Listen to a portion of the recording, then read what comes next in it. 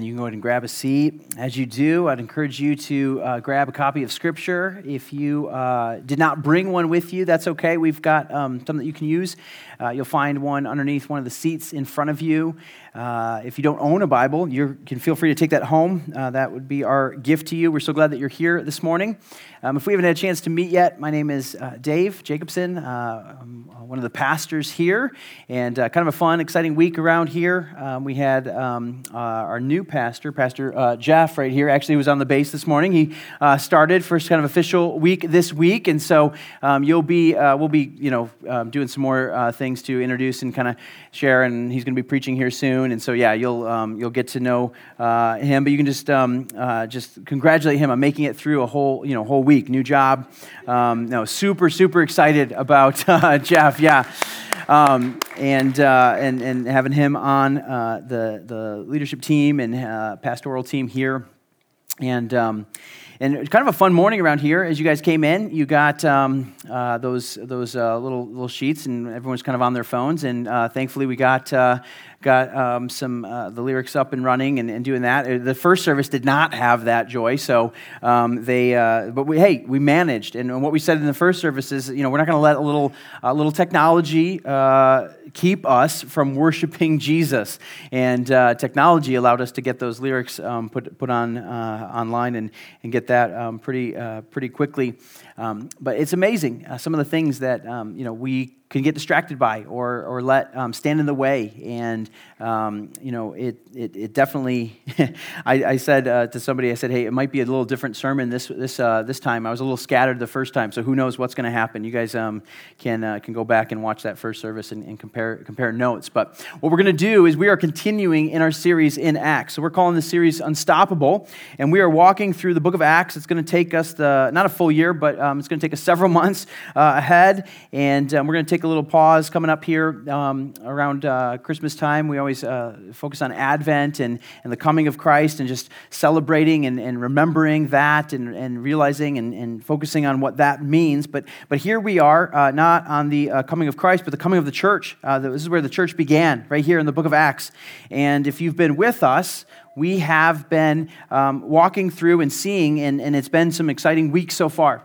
We saw this a few weeks ago. It was the day of Pentecost when the Holy Spirit came upon the church, moved in power, and Peter stands up, preaches, and 3,000 people are saved. 3,000 people begin following Jesus, and 3,000 souls are saved in this place. And then last week we saw sort of the outworking of that, and we saw what the church is, this church that is now filled with the Spirit and figuring out how to do life together and walk with Jesus together. And we ended with the verse in just kind of above chapter 3 in verse 46 of chapter 2. It says, "And day by day they were attending the temple together, breaking bread in their homes, and they received their food with glad and generous hearts, praising God and having favor with all the people.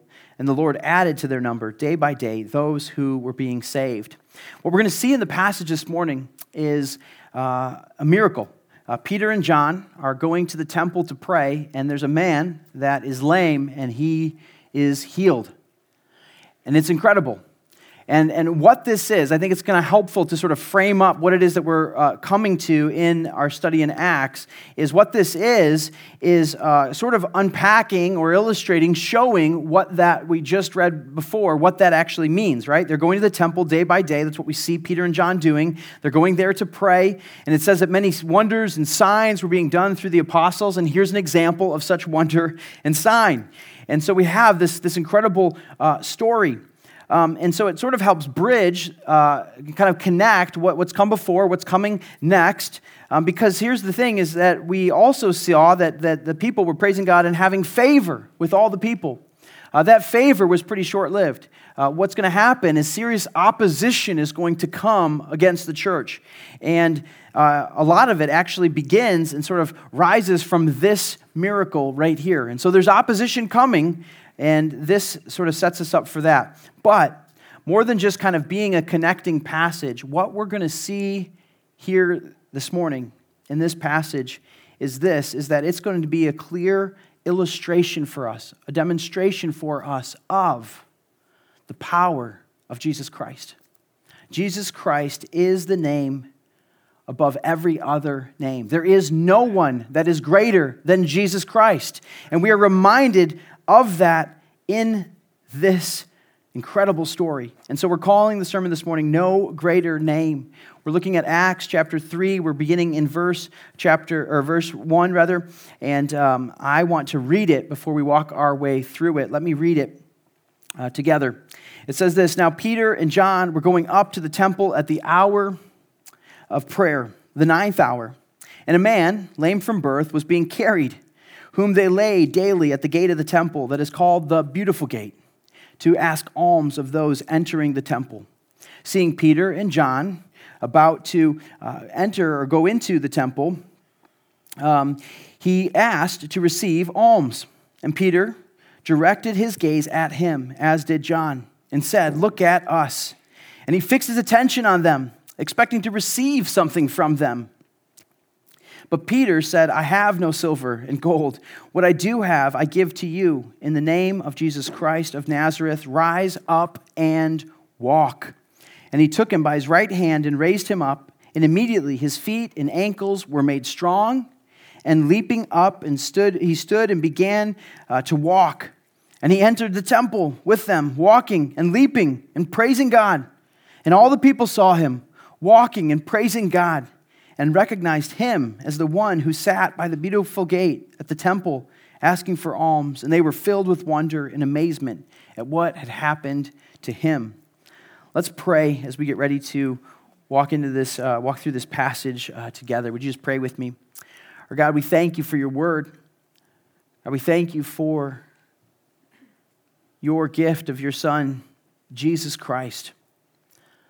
Lord, and we see here, we're going to be reminded here today of your power and of your might and of your presence and of your working. And Lord, I just pray that you would give us just a clear picture of the way that you have worked, God, and the way that you're still working today. Would we be reminded of that? Lord, I pray that you would teach us through your word right now. We ask in the name of your Son, Jesus. Amen. Amen. You see that when Peter responds to him, he says these words, in the name of Jesus Christ of Nazareth, rise up and walk. There is no greater name under heaven or earth except for the name of Jesus Christ. And what we're going to see is Jesus has come, he's done his ministry, he's ascended to heaven, he has sent the Spirit upon, but Jesus is still very much at work here. And then we're going to see a few ways that Jesus shows his power here. And the first is this, is that we're going to see that the plan of Jesus unfolds perfectly. The plan of Jesus unfolds perfectly. If you're taking notes, I would encourage you to write that down. This is the plan of Jesus and has been the plan of Jesus all the while. Let's see what we mean by that. Verse 1, it says, Now Peter and John were going up to the temple at the hour of prayer, that is the 9th hour. See, this was typical for the Jewish people to go to the temple to pray. Notice it says the hour of prayer. It was common to go to the temple and pray in the morning and noon and in the afternoon. And so here we are they're heading to the temple. It's about 3 p.m., going there to pray exactly what they had just said. It said that they were meeting in the temple together day by day, that they were praying. And so Peter and John are doing that like they do every other day. I don't know what your routine looks like on a Sunday morning. Some of you probably maybe stop by, maybe somewhere for coffee, not like maybe you're just not into the coffee. We have great coffee here, but maybe that's like sort of died off. And now that we're like coffee's back and you're enjoying our coffee and you're like, oh, I don't need to stop for coffee. Now I have this routine. And so some of you get here and you have this routine. I'm sure there was like some things that were common for them and the ways that they were going and how they were doing it. But this day was a little bit unique. But for this man, it was also just a very normal, ordinary day. Notice what it says here. It says, a man, lame from birth, was being carried, whom they laid daily at the gate of the temple that is called the Beautiful Gate, to ask alms of those entering the temple. This was the man's daily routine. Every day, we don't know who, friends or family, pick him up on his mat, carry him down to the temple, and there at the Beautiful Gate, he had his spot, he had his place, and that's where he would ask for alms. Now, I remember, went to school in Chicago, lived downtown in Chicago for a little more than 4 years, and there were people in a similar spot. They were in a tough place in life, maybe had lost their job, unable to find work, needing help, and they would find their spot on a particular corner. It was not uncommon. I got to know some of them over time because you would pass by a certain street and you'd see that person there, and you kind of knew, who you were going to encounter there. And this was this man. He went to that gate every single day and was asking for alms. Alms is just he's asking for help. He's asking for money, people to give. And Jesus himself said that we're to give to those who are in need. And so people were responding and giving, and so just like any other day, this man is doing that. But this day is about to change and get a little interesting. He said, seeing Peter and John about to go in the temple, he asked to receive alms, right? Just like he was with everybody else. Alms for the poor, right? Give me some alms. Do you have some alms? I need some help. And Peter and John, seeing him, it says they fixed their eyes, their gaze at him, both of them. And they said to him to do the same, look at us.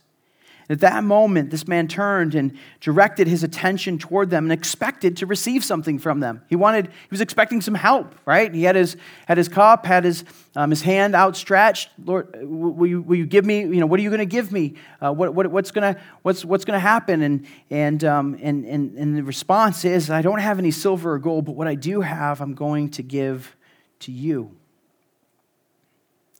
See, this was the plan of Jesus all along. It's unfolding here perfectly. A normal day for Peter and John, normal day for this man who was lame, but everything is about to change. And here's the thing that I think we need to make sure that we don't miss from this passage, because I think it's really helpful for us, is this man had been waiting for Jesus or somebody, right? He's calling on God to move and to work and to change and to act in his situation. Right? He had been lame since his birth. And every day, asking for help and looking for it. I think the thing to think about, I always like to kind of put myself in the text. The thing to think about is that Peter and John, it says, right, they were daily going to the temple. So this wasn't the first time they had passed by this man. They had passed by him yesterday, and they had passed by him the day before, and they had passed by him a week before, and they had passed by him probably a month before. They had seen this man before. I mean, he was well known, right? When he goes into the temple, everyone saw this man, and they're like, that's who sits at the beautiful gate. Like, everyone knew who it was. It was the beautiful gate beggar, right? It was this man. The crazy thing to think about is that Jesus himself had probably passed by this man. We learn in Acts chapter 4, verse 22, that he was more than 40 years old. More than 40 years old. So for 40 years, he's been with this. And so it had become a routine. So Jesus just, not that long before, year before, 2 years before, Jesus was there at the temple, and he had walked by this very man there asking for alms, asking for help. And here he was in need. So from birth to this time, just waiting. How long had he waited for the Lord? And I don't know, we don't get much indication as to, the state of his heart at this point, right? Was he still patient? Had he grown in his contentment with the Lord and just acknowledged, God, I don't know why you've allowed this to happen to me, but you have, and so clearly you're trying to teach me or do something, or you're going to use this, or something's going to come of this, Lord, and maybe there was a place of contentment. Or was it still his heart that, Lord, why, when, Lord, are you going to use me for something? When are you going to do something with me? And some of you are in this very spot. For years, you have been calling out, asking, searching, waiting. Oh, Lord, when are you going to respond? God, when are you going to do something? I need some help here. And the Lord seemingly does not answer. Again, it's wild to think about the fact that Jesus himself probably walked right by this man. Peter and John walked right by this man. But the plans of Jesus unfold perfectly. Jesus had intended from the day that this man was born, since before time even, that he was going to do something miraculous through a miracle in this man's life, that he was going to demonstrate through this man his power in a way that would be clearly seen. That this man who had for 40 years not been able to walk was now able to walk. Clearly, a miracle had happened here. And I just wonder, we have to be careful again that we don't rush past this. I wonder what it would have been like if Jesus would have stopped by one of those days as he was passing him by, and he knelt down and talked to the man, and he said, I want to tell you what's going to happen. In just a couple years, there's going to be a day when two men are going to walk into the temple, and that day you are going to receive the ability to walk. And I know it's really hard right now, and I know you still continue to question, and you don't know why this has happened to you, but I'm just telling you, I know it's been a long 38, 39 years, but in 2 years, God is going to do something incredible with your life. Imagine how different those 2 years would be, right? The waiting completely changes. Why? Because Jesus could have pulled back the curtain and told him what was going to happen, and now he knows. And I wonder if the same is true in our life. If there's something that you're waiting on the Lord for, you're seeking God for, maybe it's healing, maybe it's an answer, maybe it's a broken relationship or situation or something, and you're waiting on the Lord, and he has yet to answer. Imagine if today he was to just sort of pull back the curtain and audibly speak to you and say, listen, I know you don't understand this now, but let me tell you what's going to happen as a result of this difficult thing that you are walking through. I have a purpose for it. I have a plan for it. I'm going to use it. And here's how. Imagine if God were to do that, how different our waiting would be if we knew. But God oftentimes doesn't choose to do that, right? He leaves that curtain closed. We don't know what he's doing. We can't see the way that he's working. And so what we're left with is to wait and to hope in faith, believing that God will indeed do something through these things. And I think so many times what the Scripture is calling out for us and asking us to do is to trust God for the timing. So many times our prayers tend to focus on our timetable versus the direction of what God has called us to do. I've said this before, and you're going to hear this again. But I think so many times what God has given us is he's given us a clear direction to go. He has not told us how long it's going to take. And oftentimes the timing that we would have would be far shorter than the timing that the Lord has, right? Am I right? Am I speaking truth? Right? We would like it to happen now. Now, Lord, why have you not done it yet? God, would you just do it now? That was my prayer this morning as we were dealing with this computer. I was like, Lord, I know you can make the lame walk. I'm preaching about it this morning. Could you make this computer work, right? Can you just make this thing happen? We're laying hands on it. We're praying over it. We're just asking that God's going to. He chose not to. He chose to wait until the middle of the second song to allow the computer to work, right? The timing does not always line up with our timing. His timing is not the same. But what he has called us to do, it's very clear. We knew that we weren't going to, computer's not working. We're going to pack up and just not worship this morning. We don't have lyrics. What are we going to do? No, we know that we're called to worship the name of Jesus Christ. We're not going to let the lack of lyrics keep us from worshiping together. And so we're going to find a way. We're going to do it. We're going to do this. Why? Because God has called us to this. Direction is clear. And here's the thing for your life that you need to understand is this, is that God has given you a calling and a direction. He's called you to trust and to hope and to follow him and his leading and his guiding. And some of you are waiting on his timing for him to respond and to work, and he hasn't answered just yet. And what I would say is this is a reminder that the plans of Jesus unfold perfectly. The plans of Jesus unfold perfectly. I don't know. I don't know why God would have you wait, but I know that he is going to do something with it. And in that waiting, he's growing your faith. He's asking you to trust him. He's asking you to believe that he's present, that he's working, and he doesn't let the trials, the difficulties, the things that we walk through go wasted. He was going to do something incredible through the life of this man. Let's see what happens next. Verse 6. It says, but Peter said, I have no silver and gold. And I'm sure at that point the guy's like, well, why are you wasting my time, right? Keep moving. Maybe these people do. Keep going. But what I do have, I give to you. Okay, I'm back. What do you got? What do you have? And he says, in the name of Jesus of Nazareth, rise up and walk. And I don't know how long of a pause. Like we just have it, written for us, right? It says, and he took him by the right hand and raised him up. I don't know how long it was between speaking those words and then inviting him to raise up and walk, but we do know this, is that he responds in faith and God heals him. Jesus heals him miraculously. And here's the point that I have for you this morning for number 2, if you're taking notes, the power of Jesus heals powerfully. Right, that just trying to emphasize the power there. The power of Jesus heals powerfully.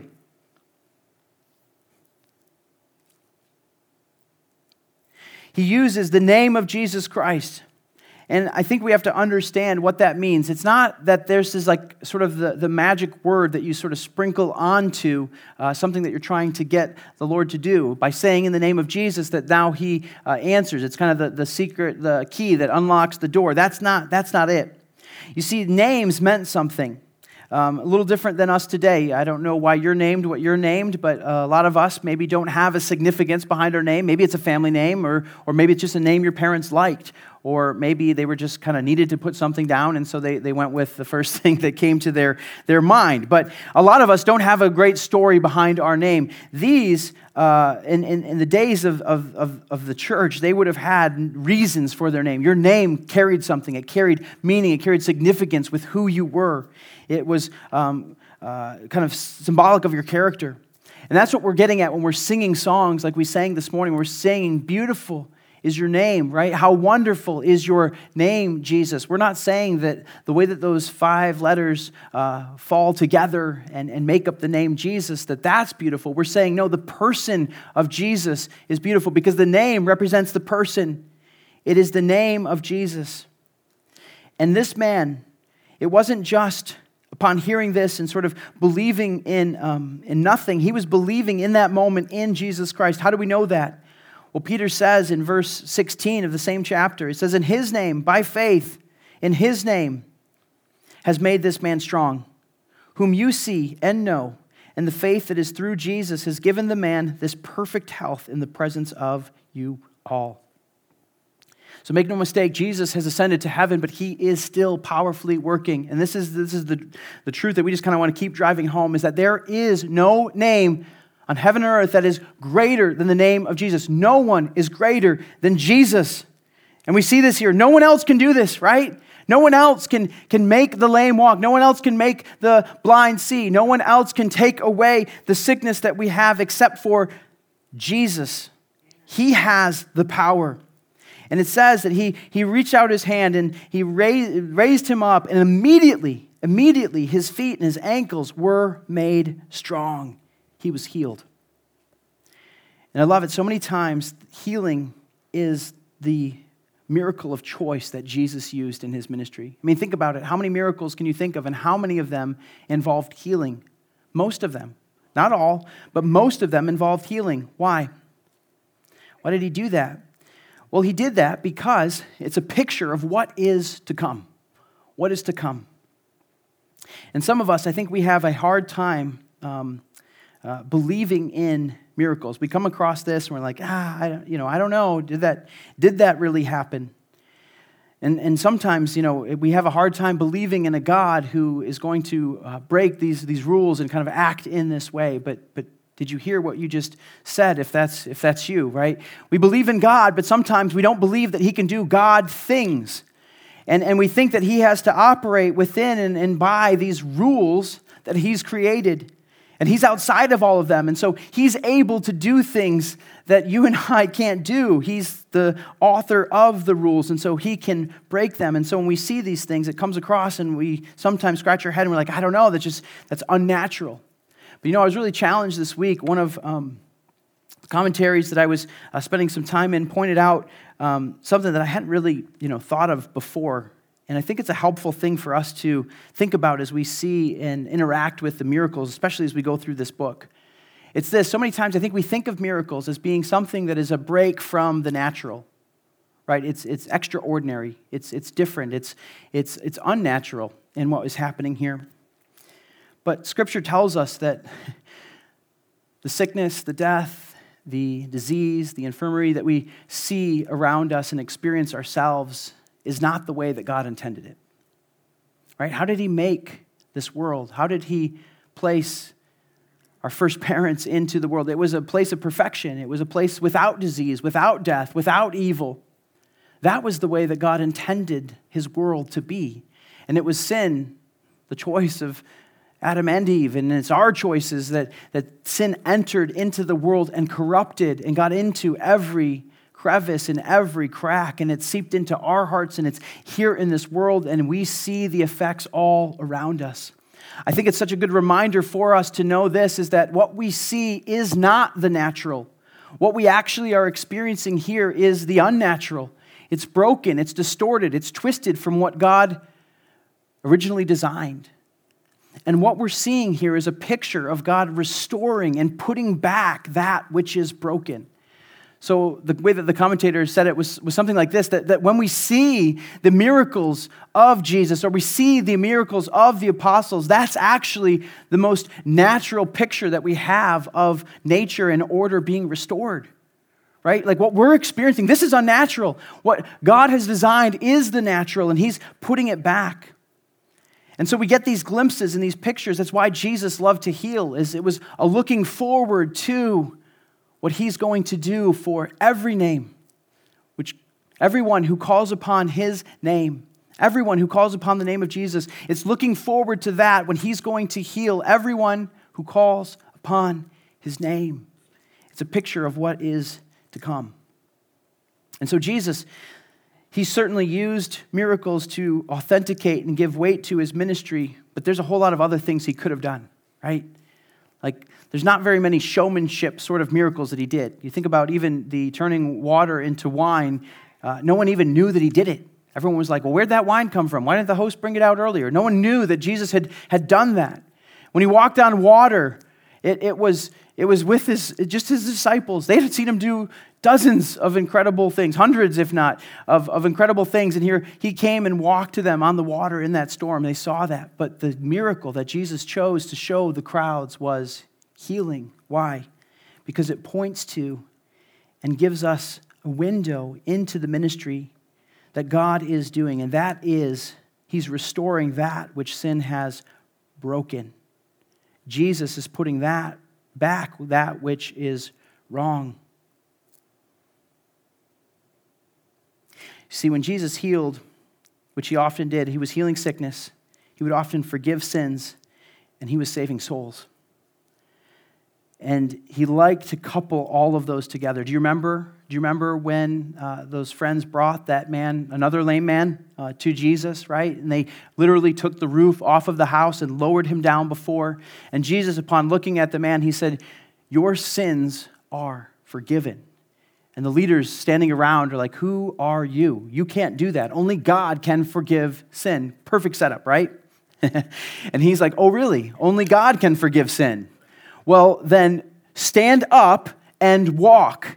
And he showed his power and basically saying, listen, I am God. I have the power to save from sin, and I will show you by this physical healing what I am doing in this man's heart spiritually. And his soul was saved that day. This is the work that he is doing, and he is still healing powerfully today. The name of Jesus Christ is the name by which we find not just physical healing, but spiritual healing for our souls. In the same way that his ankles and his feet were made strong immediately, so when we call upon the name of Jesus, when we put our faith and trust in him, our dead heart is made alive. Our weakened ability to stand against sin is resolved. Like, we have been given the power of the Holy Spirit, and there is strength that is given. Everything changes when we put our trust and our faith in the name of Jesus Christ. And so here's what I know. I don't know if God is going to heal you. Actually, let me say it this way. I do know that God is going to heal you in the same way that he healed this man if you call upon the name of Jesus. I just don't know if it's going to happen this side of eternity or the next. I know that there's not one person in this room who wouldn't desire it to be this side of eternity, right? We want the healing now. And for some, listen, he's still a God that has the same power to heal and to save. He can still heal today. And for some, he chooses to. But I promise you this, is that every name which calls upon the name of Jesus for salvation will be healed fully and completely, totally, someday. That day is coming.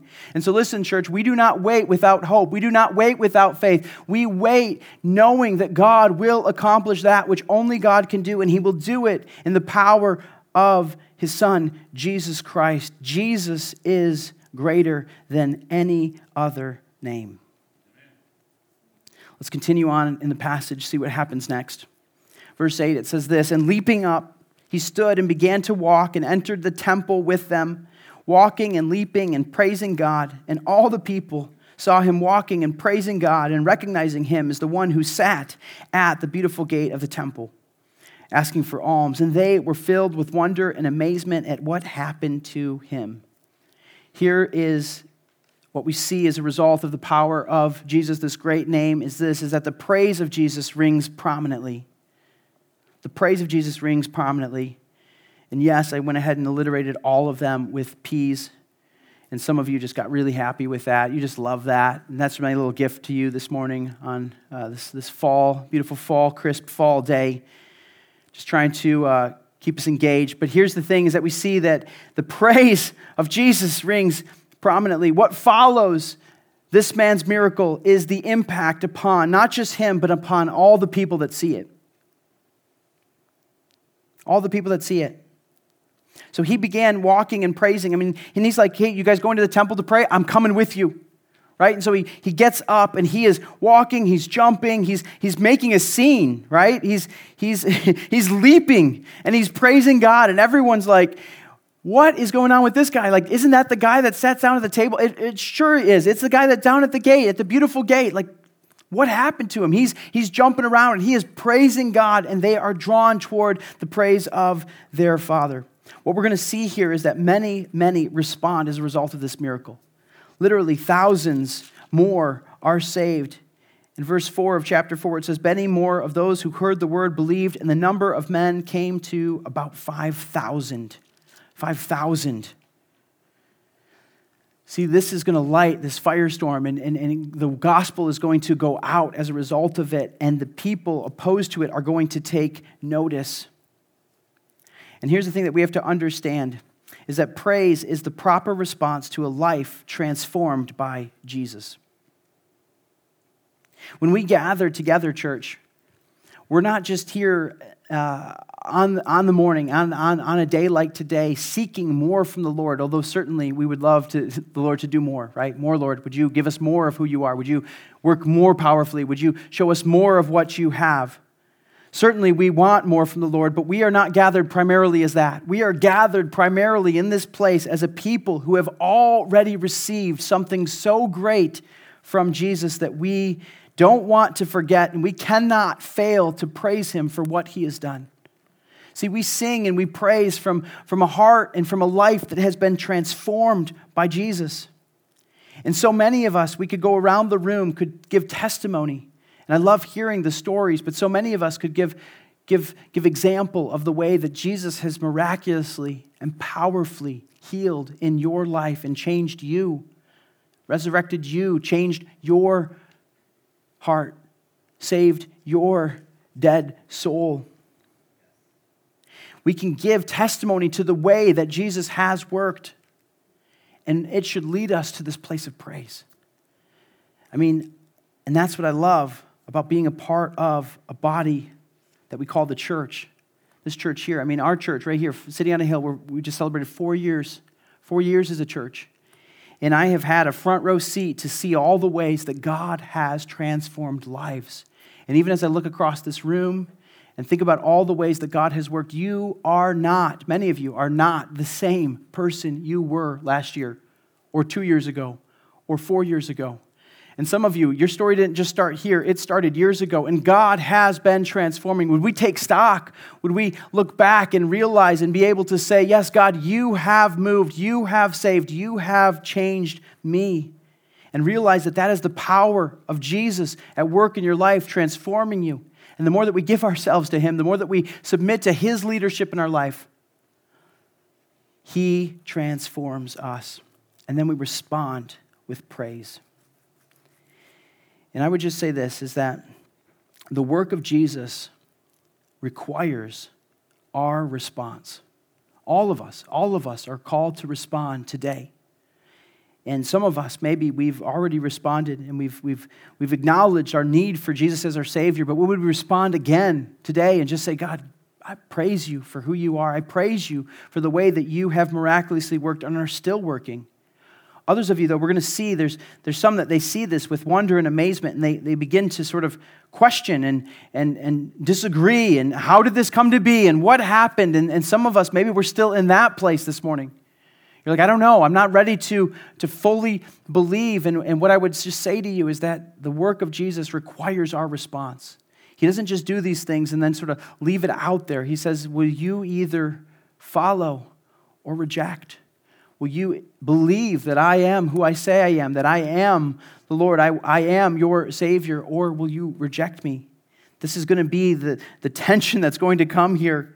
And Peter's not going to, as Peter does, he's not going to leave anything out here next week. We're going to see he stands up and he preaches again, but he's calling to this response of praise. And so what I would love for us to do is to recognize that. We've talked about this in a couple different ways over the last several weeks, but as we gather together, and not just as we gather in this place, but as you are drawn to your Savior throughout the week, would it move us to this place of praise? Would praise fill our hearts and our response? Would we be people of praise because we are people that have been transformed by the work of Jesus? Would we invite Him to continue to do that work, trusting in His timing, right? Again, some of us, we're still waiting. We're waiting. We want more. God, would you do this now?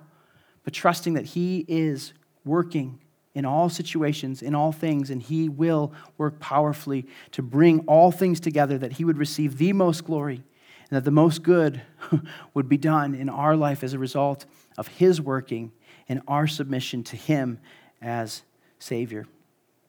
Let's pray.